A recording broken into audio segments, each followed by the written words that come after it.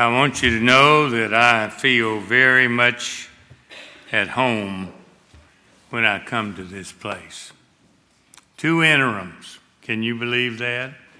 Years ago, 2 interims as your interim pastor. And I look out here and see you today and thank God for you. I appreciate Jeff and everything he did to make this service what it is.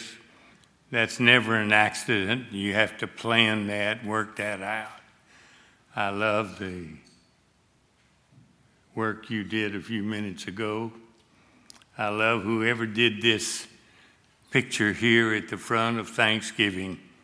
It's all a part of who we are and whom we worship.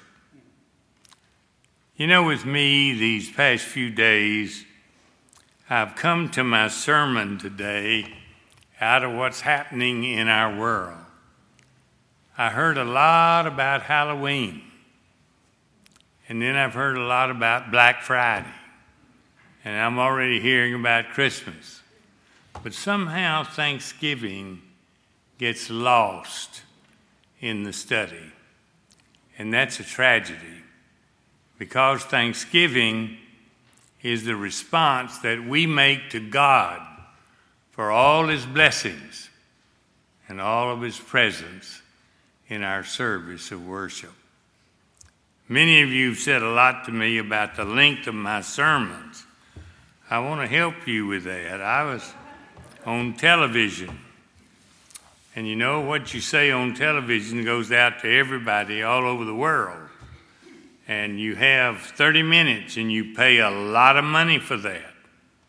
Well, 3 minutes of that is the intro and outro that the station puts to the message. You've been listening today to Dr. Jared Gunnell, pastor of Spring Hill Baptist Church here in Mobile. Well, when you take that away and the choir sings, the choir always did the special, and what they had left was what I had to preach from. Well, my congregation loved it. I mean, they would give me their watch to do anything they wanted. They thought that was the greatest part of the service. When you think about that, think of what happened here this morning. All the little ones in the children's service. That's a sign of growth, people. Be grateful for that. The music that was prepared for the service.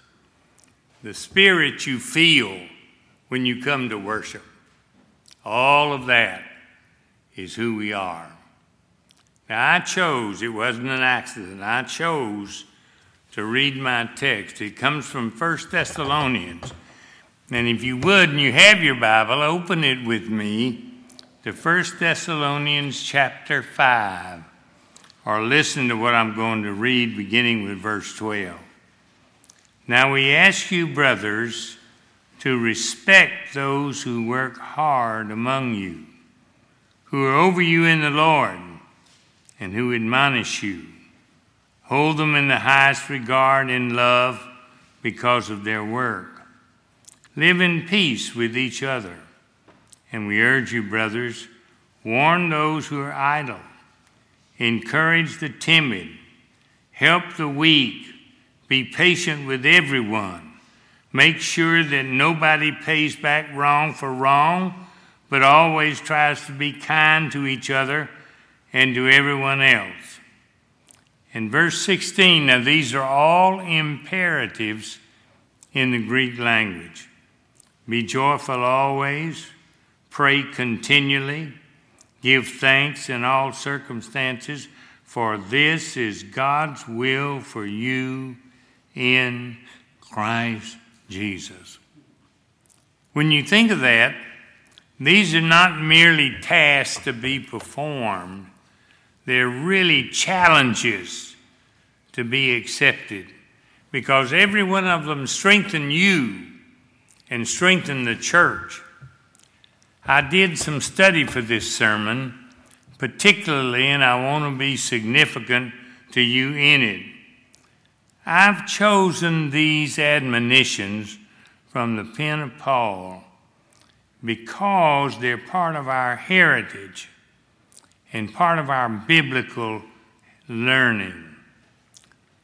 Paul goes so far as to say, and I want you to think about this, that the sin of ingratitude is a characteristic of the last days.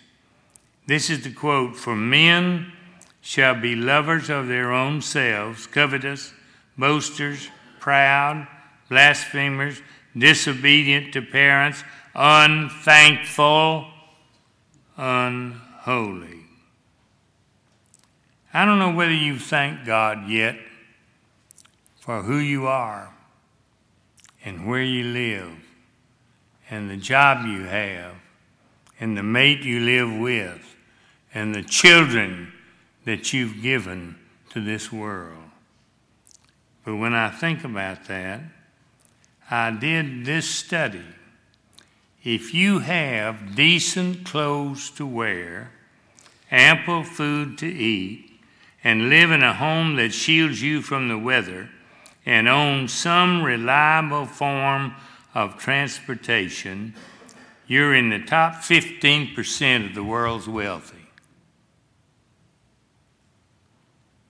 In addition, if you have some savings, a hobby you enjoy and can afford, and own 2 cars in any condition, you're in the top 1% of the world's wealthy. Consider this today. More than 1.1 billion people live on less than the equivalent of $1 a day in this world. There are 500 million people that are hungry, and another 500 million so poor they can't get enough food to be productive. Every day, 75,000 people die, many of them children, because of dirty drinking water, disease, and malnutrition. We are richer, healthier, better fed, better housed, better clothed, better educated than any other generation in human history. We ought to be thankful. I think of the country's first Thanksgiving, and every little child from school tell you about Squanto, the Indian, and how the Indians helped the Pilgrims. They'd had a disastrous first winter, but he brought them together, and according to what I read in history, they had turkey and venison for their Thanksgiving observance. Have you ever been to a country that didn't have Thanksgiving? I was in the Caribbean preaching to Baptist missionaries, and I noticed it was Thanksgiving. They always brought all the missionaries together for a meeting, and the board produced a speaker for them, because the only preachers they ever hear are their own right there where they are. But the thing I noticed, everybody forgot about Thanksgiving. They didn't know anything about Thanksgiving. Nobody had any turkey. Nobody knew what dressing was. It was a strange thing to feel that you were where a place had no Thanksgiving. What's going to happen this weekend? Well, turkeys will die by the millions. Most of us will overeat. Some of us will snore before the television sets as the gridiron gods play their game on AstroTurf. But the real tragedy is most Americans will not offer one prayer to God for his blessings. That is a tragedy, and that is the background of this sermon. You think it must hurt God as he looks down on us and thinks how he's blessed us. And we don't seem to show any appreciation for what he's done. Now, I've been blessed with a long life. My grandfather died at 65. My father died at 70. My mother died at 75. I'm the oldest person that I know of in my family that's ever lived to be 90. That's a gift. Every day you live is a gift. And I thank God for it. The literal translation, you know how I love to do that, is make it a habit to be thankful, for this is God's will for you in Jesus Christ. I want to give you a little salient advice. Thank God for the pleasurable things in your life, your family, your children, your mind, your health, your job, your church. The very constancy of these things ought to remind us of how blessed we are. And thank God also for the painful things. We don't often realize it, but you know we're more thankful when we're in trouble than we are when we're all right. Isn't that strange? Paul never mentioned any of the problems in his life. Well, there was one exception. He talked about his thorn in the flesh in 1 Corinthians, but that's the only time. He was whipped, put in jail in Philippi. He was smuggled out of Berea, chased out of Thessalonica, shipwrecked in the Mediterranean Sea, and gave his very life for what he preached. And still he was thankful. Now, this expresses obedience. Thanks does. Obedience to God. We should do what God says in his word because it's God's word. It's not any book. It's a very special book. We not only preach from it, we seek to live like it. And the early Christians were very thankful. What's in you is more important than what happens to you in this world. This past week, my wife and I called a young lady to encourage her. When her daughter was a student at the University of Southern Mississippi as a freshman, I got a call one night at midnight from this little girl's daddy. He said, "Jerry, you got to pray for us, man. We're in real trouble. My little girl, they tell me, is extremely sick." And she died that night, their only child. A year ago, I stood at the graveside of that man. He had died with cancer. Rosemary and I had been in the home. He had oxygen across the floor going to his nose so he could breathe. And would you believe that his wife now has cancer? What else could happen to that girl? Well, I want to tell you something. She is a living epistle of God's goodness and grace. Not one gripe. And she told us on the phone this week, you know, my Sunday school class is really now all my friends. And preacher, they're keeping up with me. I said, thank God. And I also wondered in my mind, how many people in this church may need some encouragement because of what they're going through. How many people in the nursing home that are members of this church even get a phone call a week? To be thankful means to be expressive. Life isn't fair. Never has been. I don't care what these false preachers tell you about bring your tithe to that church and you'll always have more money and you'll never have a problem. That's not the truth. Think of every apostle, what they lived through, how they died.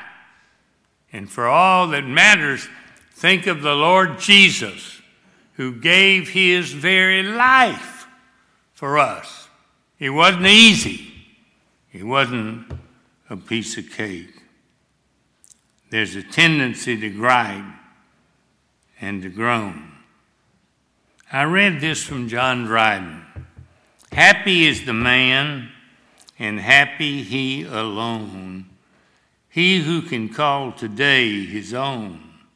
He so secure within can say, tomorrow do thy worst, for I have lived today.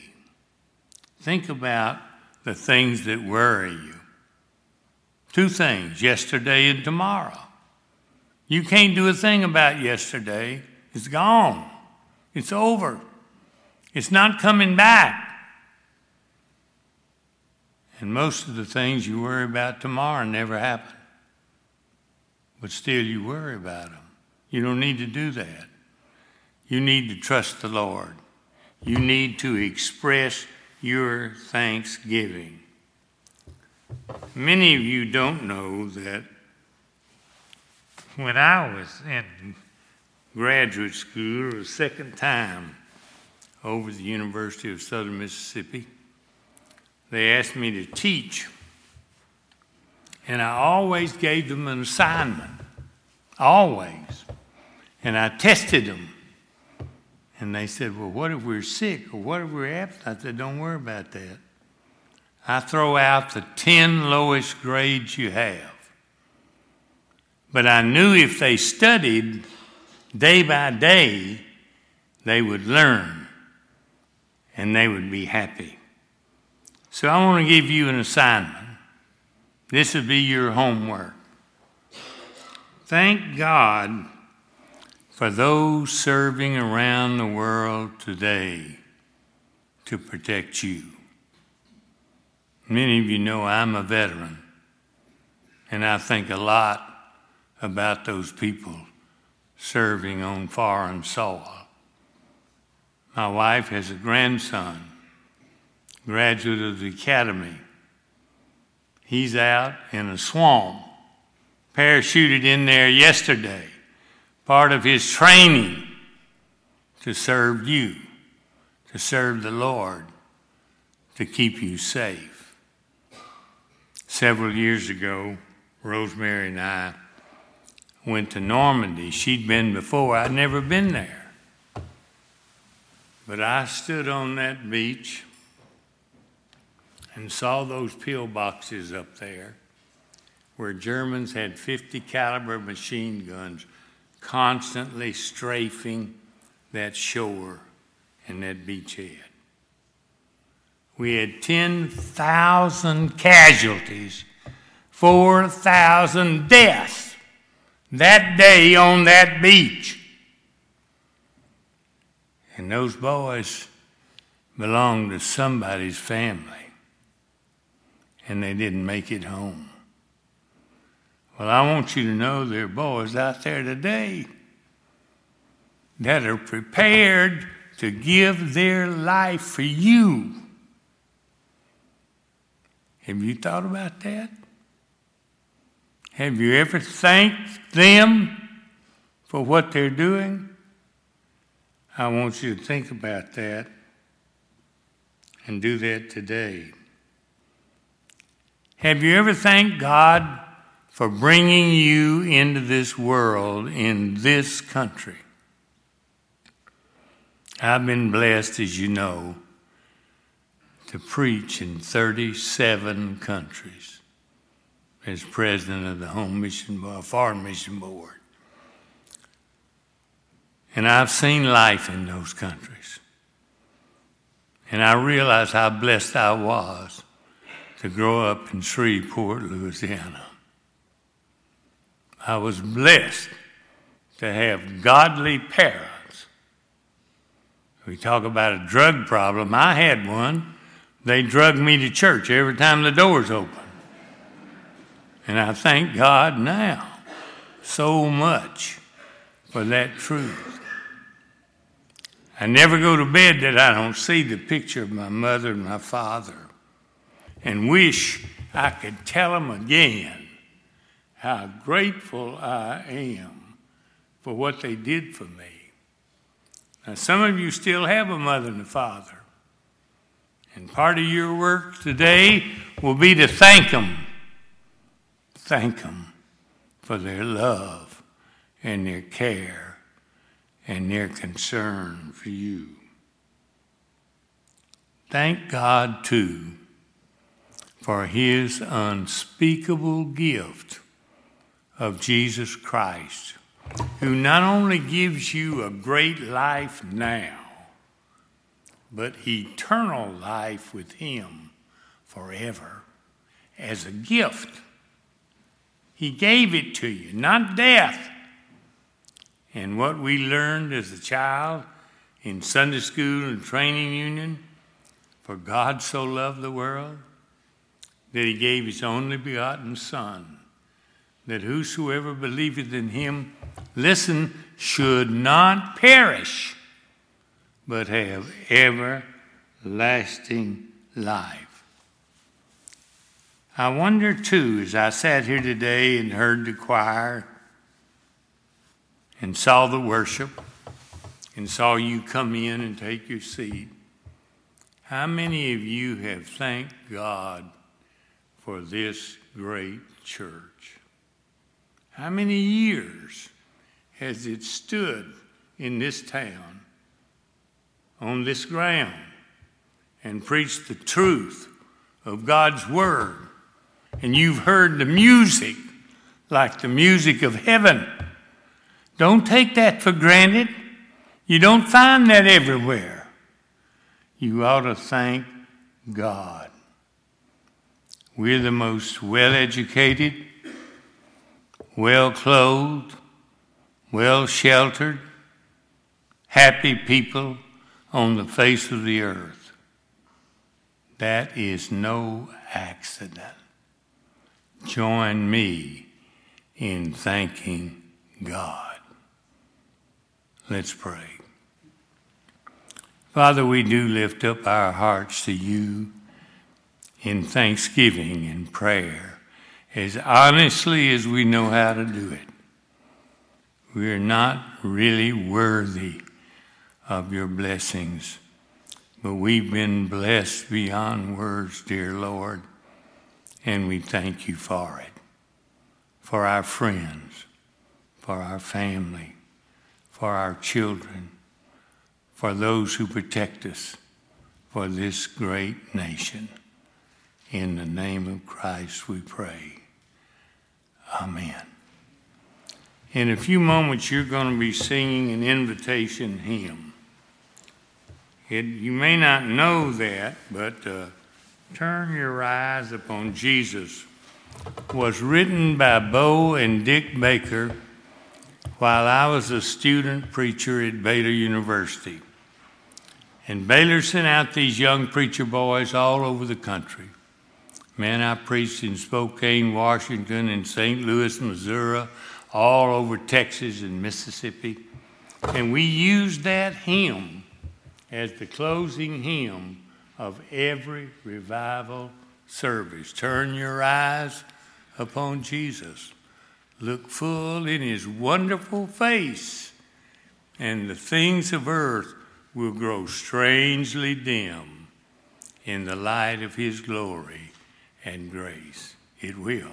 Let's stand together and sing it joyously.